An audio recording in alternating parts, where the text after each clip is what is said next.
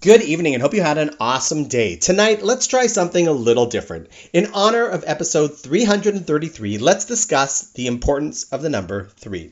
Now, for starters, it's important to know that numbers in Jewish thought are really important. They're not just ways that we count, but in fact, numbers themselves are part of creation and have a value and message in them.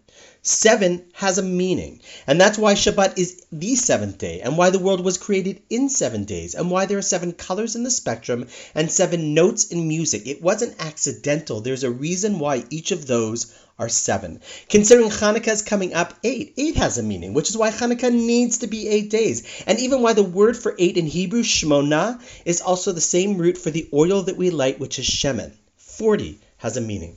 Hence 40 days on Mount Sinai, 40 years in the desert of Sinai, 40 days in the ark. These weren't accidental days and years that happened to fall out on 40. Even 40 measures of water in a mikvah are 40 days for the formation of a fetus. 40 has a message. We could create a whole separate podcast just on the depth of meaning in numerology. It's fascinating. But tonight, let's just take a few minutes to discuss the meaning of 3.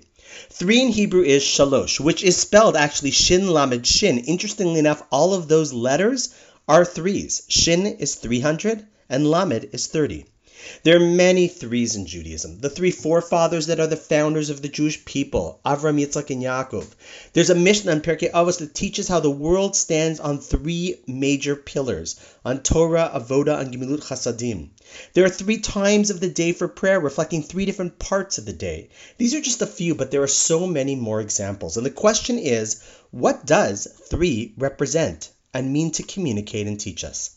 Well, let me give you an analogy first of all. There was a movie with Bruce Willis about 20 years ago called Sixth Sense, where you started to realize that at very specific parts you would see something that was red. A doorknob, a balloon, red clothing. And at first you just thought it was accidental, but then you realized it was very specific and intentional, and in fact, it communicated an important link to the entire story. So too with numbers, and in this case, 3. So what does 3 represent? Well, in many ways, it represents bringing together 2 seemingly opposing forces into one beautiful harmony. 1 represents obvious unity. After all, if something is just one, it's whole. That's why God, Hashem Echad, as we say in Shema, is one. But then the world was created, and it's made up of what seemingly seems to be opposing forces. Just look at the world. There's left and right. There's up and down. This world, the next. Life, death, love versus hate, male and female, building and destroying, black and white, a whole bunch of opposites. A world where it seems like there isn't just the other, but actually a tension of complete opposites. That is the world of 2. And then along comes the world of 3. The world where our job is to take what we think are 2 opposites and realize that they can and should all come back together in one, if we understand the balance in them and the harmony that exists if we use both. This sounds similar to Hegelian theory, where what we have is called to start an hypothesis, which is a starting point. And then we have an antithesis, which is the exact opposite. But those are then supposed to merge into what's called a synthesis. Seeing both of those come together gives a greater and deeper understanding of the 2 seemingly opposing points. Or think of it like a stool. It can't stand on 1 leg or even 2 legs. It needs to have a 3rd leg that is best equidistant between the other 2 legs, not between them, but beyond them. If we go even a little deeper, that is why when we look at the Aleph itself, which is the number 1, it is really made up of 3 parts. A little yod on top, a little yod on the bottom, and then it's attached by a line or the letter vav in the middle, which, if you know Hebrew, is actually the letter that connects. In Hebrew, it's called the vav hachibur, the vav that connects. Moreover, that letter as a prefix serves as the English word and, which is the word that connects 2 other ideas or words together.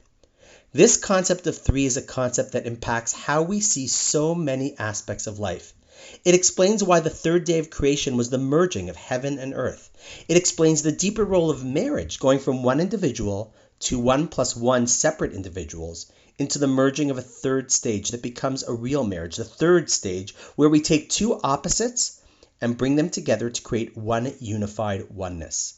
3 in many ways is the number that teaches us the concept of bringing the most extreme realities or challenges of our lives and realizing that they are all meant to be synthesized into the greatest harmony that we can ultimately experience in our life.